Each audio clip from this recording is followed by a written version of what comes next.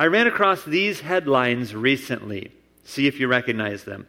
Family feud leaves 69 brothers dead. Powerful government leader caught in love nest. Gang rape leads to victim's death and dismemberment. Girls at party kidnapped and forced to marry strangers. Woman judge says travelers no longer safe on highways. Have you heard those recently? Maybe something sort of like that. Those actually could be headlines from the book of Judges. Those are stories that we will read about in this book of the Bible. Do you believe that? Warren Wiersbe highlighted that in his commentary on Judges. So can I just say out of the gate, this is some of the strangest stuff in the Bible. It's some of the most exciting things, but let's just be honest, there's just some weird stuff in Judges. And for those of you who've been in church any time, you might have maybe two memories of Judges.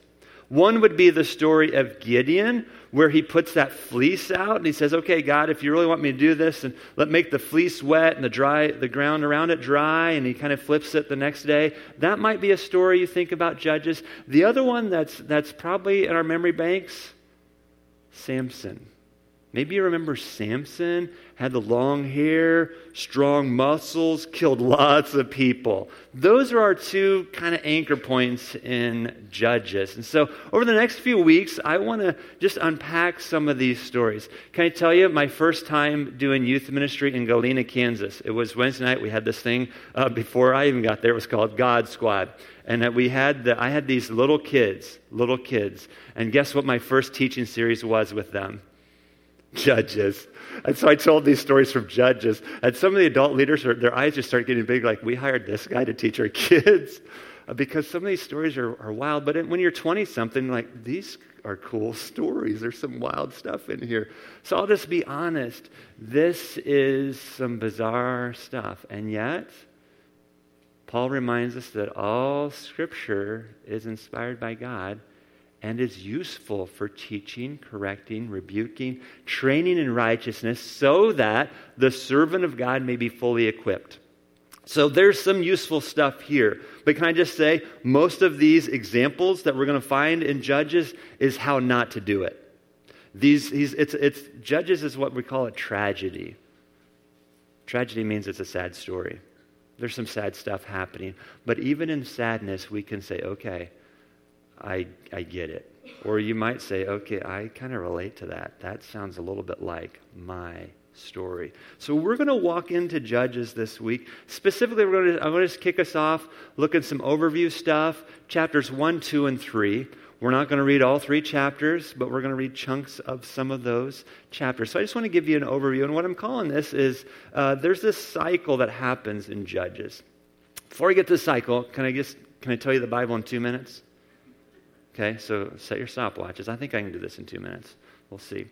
So we did a series a couple years ago called Symbols. And so there's 6 simple symbols that you can summarize the story of the Bible. So I want you to find out, where is Judges in this story of the Bible. So Genesis 1, 2, you can just let's just draw it let's just do air drawings with our fingers. So get your finger and just make a down arrow, okay? Genesis 1 and 2, creation. God created the heavens and the earth. That's the first part of the story. The next one, we're going to make a big X. So go ahead and do that. Help me. Come on, work this. Big X, Genesis 3, Adam and Eve eat the fruit. Don't eat the fruit. They do. And so really all of humanity from then on is this big X. But we're going to say Genesis 3 through 11. The next part, Genesis 12, we're going to make another arrow. So go this way. You can point it whichever way you want to. You can point it left. You can point it right, whichever you want to. So horizontal arrow, promise. And so this is where God says to Abram, I'm going to bless you. All peoples on earth will be blessed through you. And there's going to be this Savior someday that's going to rescue. And that's Genesis 12 through all of the Old Testament, through Malachi. Judges is early on in that section of promise. We go to the New Testament, and we're going to make a cross. So go ahead and draw your cross.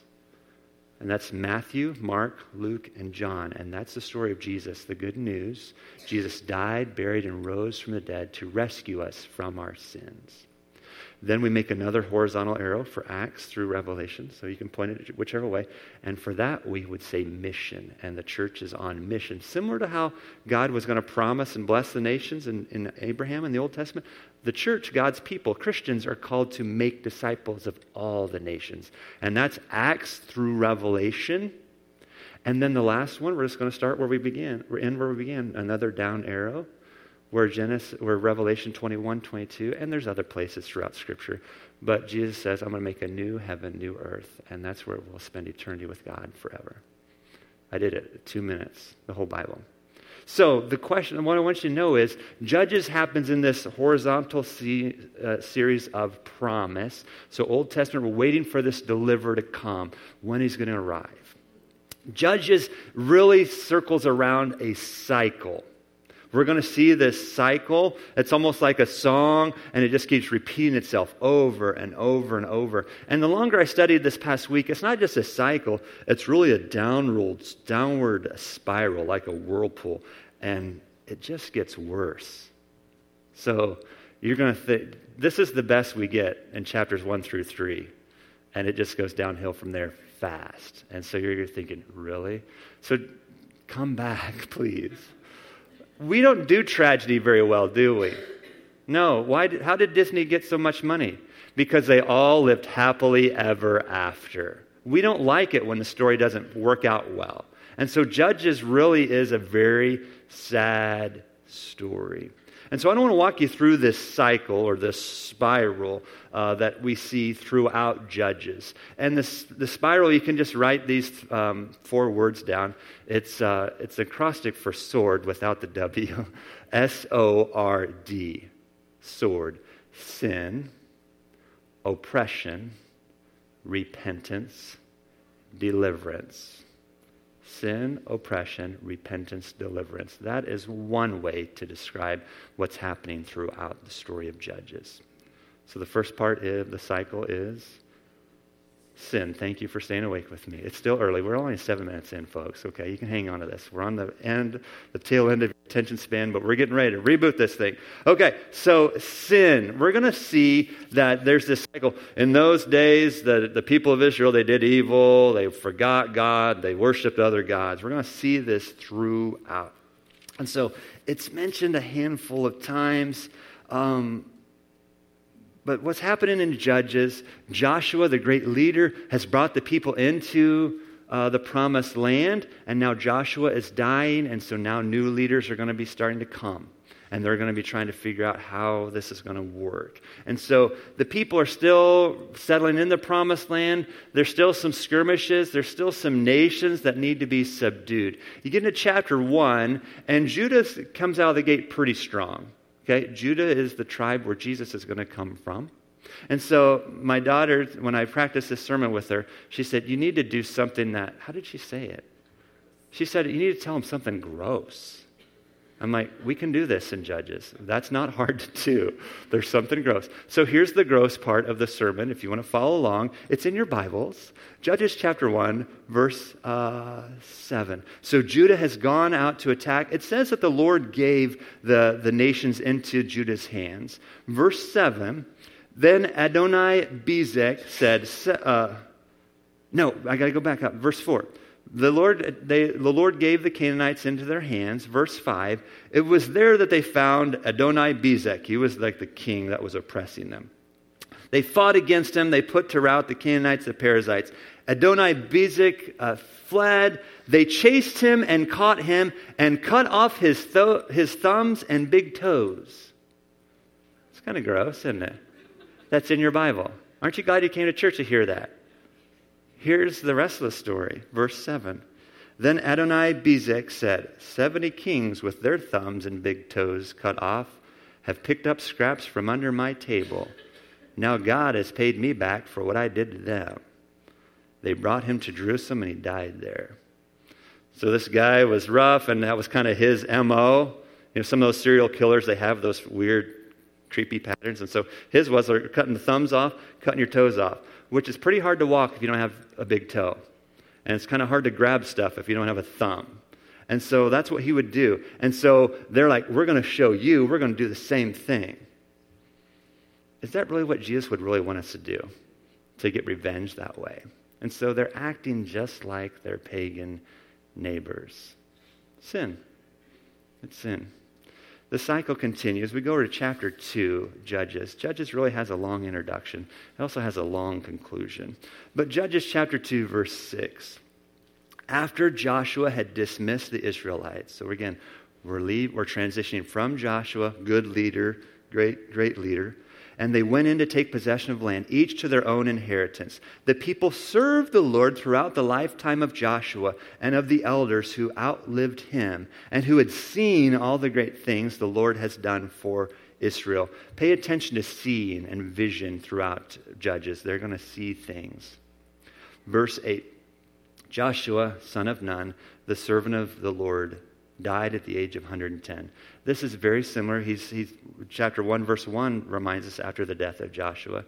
You go to Joshua and it says after the death of Moses. So we have this pattern here in these couple books of the leaders died, we've got a transition. So a leadership transition is happening.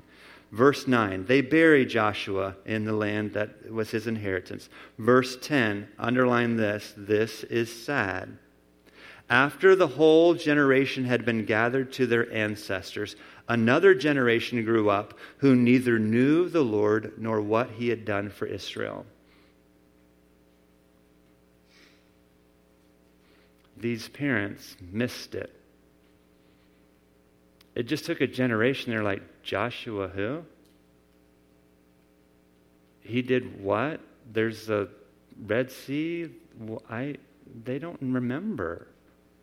People say Christianity is just one generation from extinction. It's true. And so can I just call out moms and dads and grandmas and grandpas and aunts and uncles and cousins that we have a responsibility to tell people about the Lord and what he has done. If we don't, then a generation will show up and like, Jesus, who? I feel like that's where we find ourselves right now in our world, don't we? The people around us, they really are like, what do you mean, Jesus? And so how can you help the next generation? That's one of the passions of me, this church. We want to equip the next generation to love Jesus, to know who he is. Here's how you do this. One, you just tell people about your relationship with Jesus. Someone last week was just saying, just tell your story. It's your story of how Jesus has changed you. People can't argue with that. That's your story. So how has Jesus changed you? And what has he done for you? Well, just tell them maybe how God's answered some prayers. Has God answered any of your prayers ever? If you've been following Jesus any time at all and you've been praying, then I have a hunch that he's answered them. And maybe not always the way we want him to, but it's still been an answered prayer. Tell them about who Jesus is and what he has done for you. Another way that we provide opportunities here for you to learn about the ways of God. We have our education time on Sundays at 9. We call it Jesus and Me. Birth through adults. We've got classes for all ages. We've got lots of good godly people that want to teach your kids and teach our adults to learn how to follow Jesus. That's another tool that you can do. Ian Provan reminds us that the old gods are still with us. They have simply changed their clothes so they merge more easily into the modern crowd. Our text continues in Judges chapter 2, verse 11. In Judges chapter 2, verse 11, after this generation grows up that doesn't know the Lord or what he has done, verse 11, then the Israelites did evil in the eyes of the Lord and served the Baals. That's the false gods of their neighbors. So is it any surprise that when they forget who God is, that they're going to do evil? I mean, it kind of goes hand in hand. If you don't know who God is, then you're not going to know what he expects or what he wants you to do. And so they do evil. Again, the cycle is beginning. Sin. They forsook the Lord, the God of their ancestors, who brought them out of Egypt. They followed and worshipped various gods of the peoples around them. They aroused the Lord's anger because they forsook him and served Baal and the Ashtoreths. These are pagan gods from old time ago. They would make images for them. They were very sexually explicit. Part of the worship involved going to visit a temple priestess and having intercourse with her so that you could have favor with the gods, so you could have good crops. Okay, that's what was happening in the culture. Is it any surprise that even now we still have some of that? We not call it worship, but we have a sexual culture that doesn't honor marriage. And so the gods are still with us. They've just changed their clothes. J.D. Greer, the guy that gave us the video just a moment ago in that Right Now Media, he says, spiritual amnesia results in spiritual apostasy. So if you forget who God is, then you're going to just fall away from him. Why would you stick around if you don't know who he is? So again, if you want that subscription, it's completely free. You can just text Berlin CC to 49775. That is free, and the video is like 13 minutes long. Really will supplement our study here if you're interested. So when we forget what God has done, we forget to follow after him. God promises that life without him would lead to curses and oppression. So the cycle starts with sin and then moves to oppression. Here's how it's going to continue. Judges chapter 2, verse 3. So we're going to back up a little bit. I'm kind of hopping back and forth here. But Judges, same chapter, just go up to verse 3. There's this angel that shows up and speaks to them. And he says it to them this way. He says, and I have also said, I will not drive out the nations before you. They will become traps for you, and their gods will become snares to you. He's warning them. He said, if you stick around with these neighbors and you follow your neighbors' ways that do not honor God, they're going to trap you. They're going to be snares for you. And so a snare is something that you set out in the woods when you want to catch some food. You want to eat it.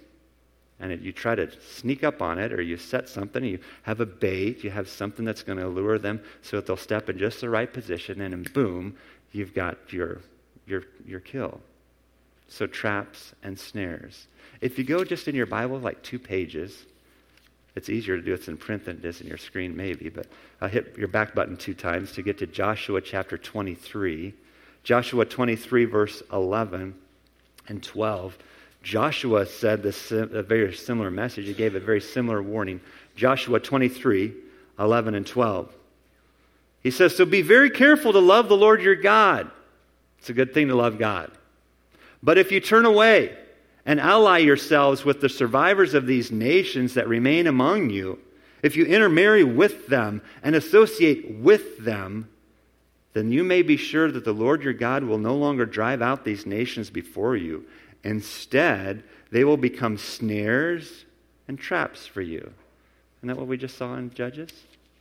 Continues, gets a little more. Whips on your back. How's that feel? You want a whip on your back? It even gets worse. Thorns in your eyes. You want to have some thorns stuck in your eye? Until you perish from this good land which the Lord your God has given you. God wants what's best for us. And I'm not to say that if you follow Jesus that you won't have any problems, but trust me, following after the gods of this world will lead to problems and heartache. And the people of Judges reminds us that it leads to oppression. And so the typical cycle, they sin, they follow these other gods. Some strong king comes in and works them over for many years and oppresses them. That's the picture.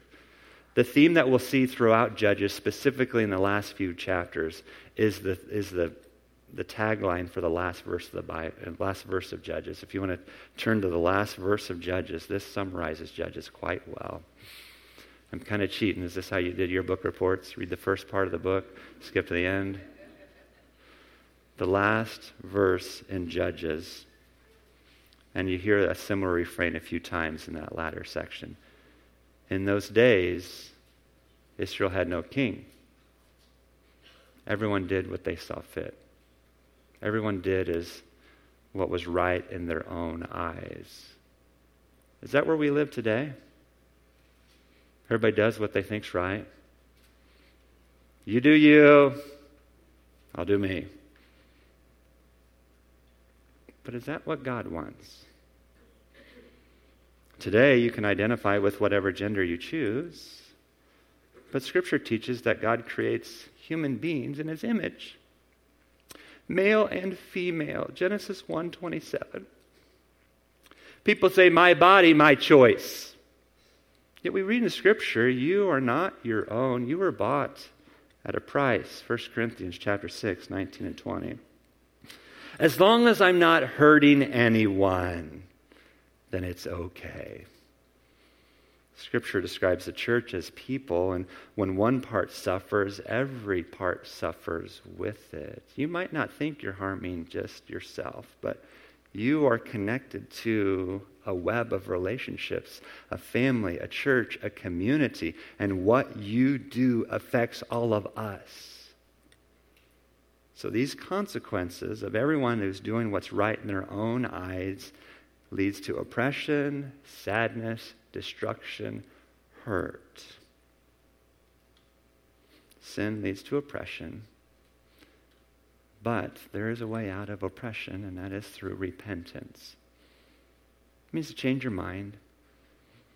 And I'm giving a little, maybe more credit to the people of Israel than they need to, because we hear them crying out. They're going to groan out to God. And I don't know if this is full-scale repentance, but at least they're recognizing, God, we need some help.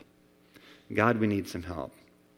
And so this idea of repentance breaks the cycle of sin. That's the theme for today. Repentance breaks the cycle of sin. But we see them crying out. And again, we're going to see the cycle. They're going to do evil.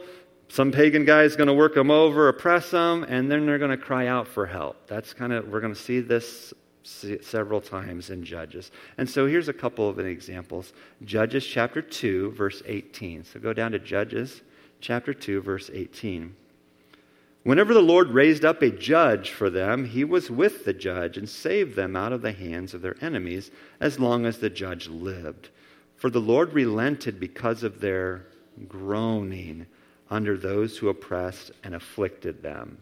So they're groaning out for help. They're saying, we need some help. Maybe it's selfish and it's like, we're tired of being picked on. I'm not so sure, but they at least are calling out to God for help. And that's where you have to start. You want to break this cycle? You want to break this cycle of sin? You got to just cry out for help. This idea of groaning is like you're about to die. It's this type of moan, groan. There's a picture of it in Ezekiel chapter 30, verse 24, where God says to the prophet, I'm going to break the arms of the king of Egypt, and he's going to groan like a mortally wounded man. Groaning. So they're realizing, we are about to die, God. We need your help.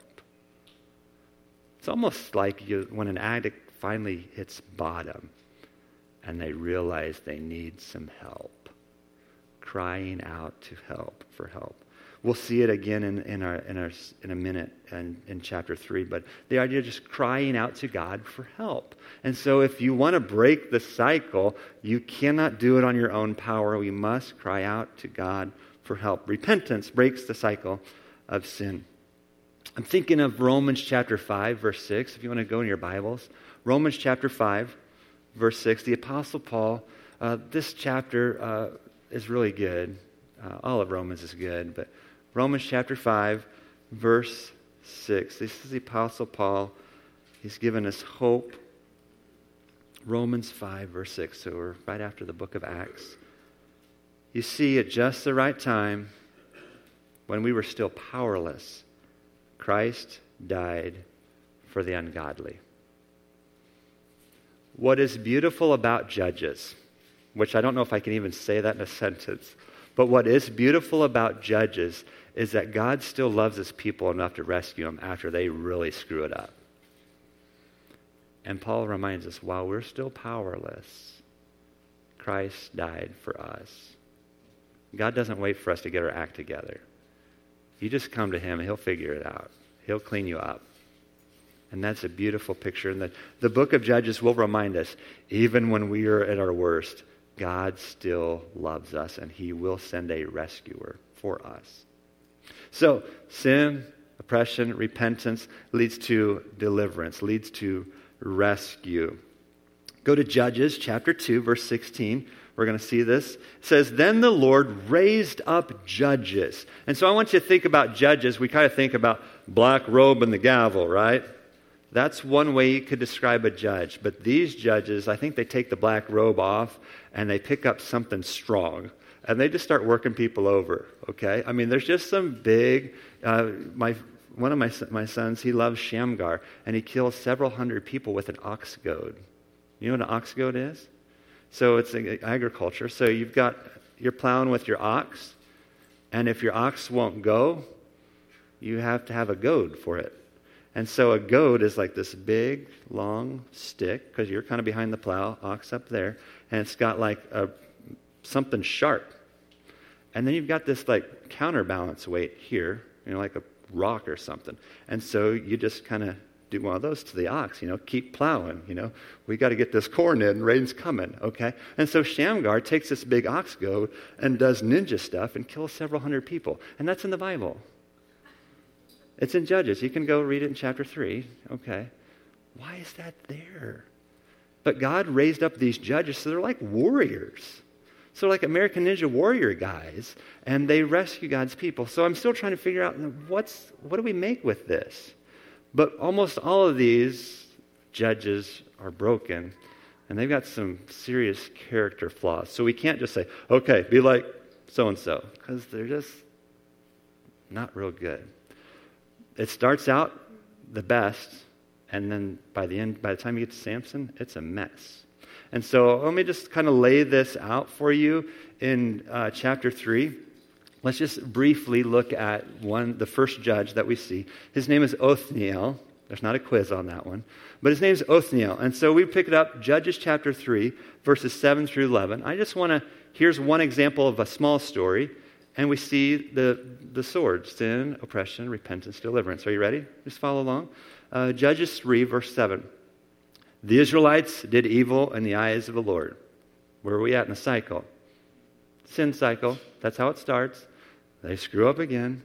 They forgot the Lord, their God. They served the Baals and the Asherahs. That's the gods around them. Verse 8. The anger of the Lord burned against them, against Israel, so that he sold them into the hands of Cushan-Rishathaim, king of Aram Naharaim. So they got oppression, right? To whom the Israelites were subject for 8 years. So we've got this big bad king working them over for 8 years. Sin leads to oppression. Verse 9. But when they cried out to the Lord, repentance. I don't want to give them like full-scale repentance, but they're at least saying, God, we want some help. We'll give them some repentance. So there's the cycle. When they cried out to the Lord, he raised up for them a deliverer. That's even our word, deliverance. Rescue. Okay? They're like superhero guys. Some of these, it's pretty amazing. And so his name is Othniel, son of Kenaz, Caleb's younger brother, who saved them. That's another deliverance type word, isn't it? Save, rescue, deliverer. Othniel, son of Kenaz, Caleb's younger brother. You ever heard of Caleb before? Remember those spies who went down into Egypt to spy out Canaan? 10 were bad and 2 were good. Do you know who the 2 that were good were? Joshua and Caleb. And you read through Joshua and Caleb's one, it says, and he served God wholeheartedly. You know what tribe Caleb's from? Judah. You know who comes from the tribe of Judah? Jesus. And so we have this tribe of Judah, this first judge, Othniel, whose big brother is Caleb, which on one hand would be a big shadow to live under. Big brother Caleb, who when he's like 80 whatever, he says, I'm as strong now as I was when I was 40 years old coming into this country. Pretty cool guy. And so that's your big brother. And so Othniel's younger brother is Caleb's younger brother. And so he saves them. Verse 10, the Spirit of the Lord came upon Othniel. We'll see this a few times, where God's Spirit is going to come and they're going to do some mighty acts of strength. Almost like superhero type stuff. And so the Spirit of the Lord, maybe it was a wisdom type spirit, maybe it's a strength physically, maybe it's, I don't know what it was, but the Holy Spirit came on them for a certain moment of time, for a specific purpose, comes on them so that he became Israel's judge, and he went to war. So again, more of a military type leader. The Lord gave the king, Cushan-Rishathaim, king of Aram, into the hands of Othniel, who overpowered him. Victory. So the land had peace for 40 years until Othniel, son of Kenaz, died. That's one small snippet of what we'll see multiple times throughout Judges. And there's several of them we'll see. Some of the stories are longer. Some of them are really short, just like a verse. But that's kind of a pattern. The sin, the oppressed, cry out for help. God raises up a leader. And usually as long as the deliverer's there, the judge is reigning, things pretty good. Once the judge dies, the cycle goes on again and again. And it really just forms that spiral whirlpool into an abyss. It really is pretty sad. So how are we going to respond to this? I'll be honest, some of these stories, my favorite one is next week, Ehud. So get ready for that one. But some of these are just like, where do we go from here, God? This is weird. It's just strange. And so I want to anchor in on this theme. How are we going to break this cycle of sin? It's repentance. It's changing our mind. It's calling out to God for help. And so one prayer that Michael reminded me of just recently is called the Jesus Prayer. It's an old prayer. You've heard it, I'm sure. It just goes simply like this. Lord Jesus Christ, Son of God, have mercy on me. People have been praying that for generations. Lord Jesus Christ, Son of God, have mercy on me. And so maybe you want to write that down and put it somewhere where you'll see it. Maybe you want to add that into your prayer list or, pray that throughout your day. Not in a way that, you're never clean, but, we're, as followers of Jesus, the blood of Jesus covers our sins. We are clean. But we can still say, Jesus, have mercy on me. Send your mercy upon me. John Chrysostom, one of the early preachers after the apostles, dies out.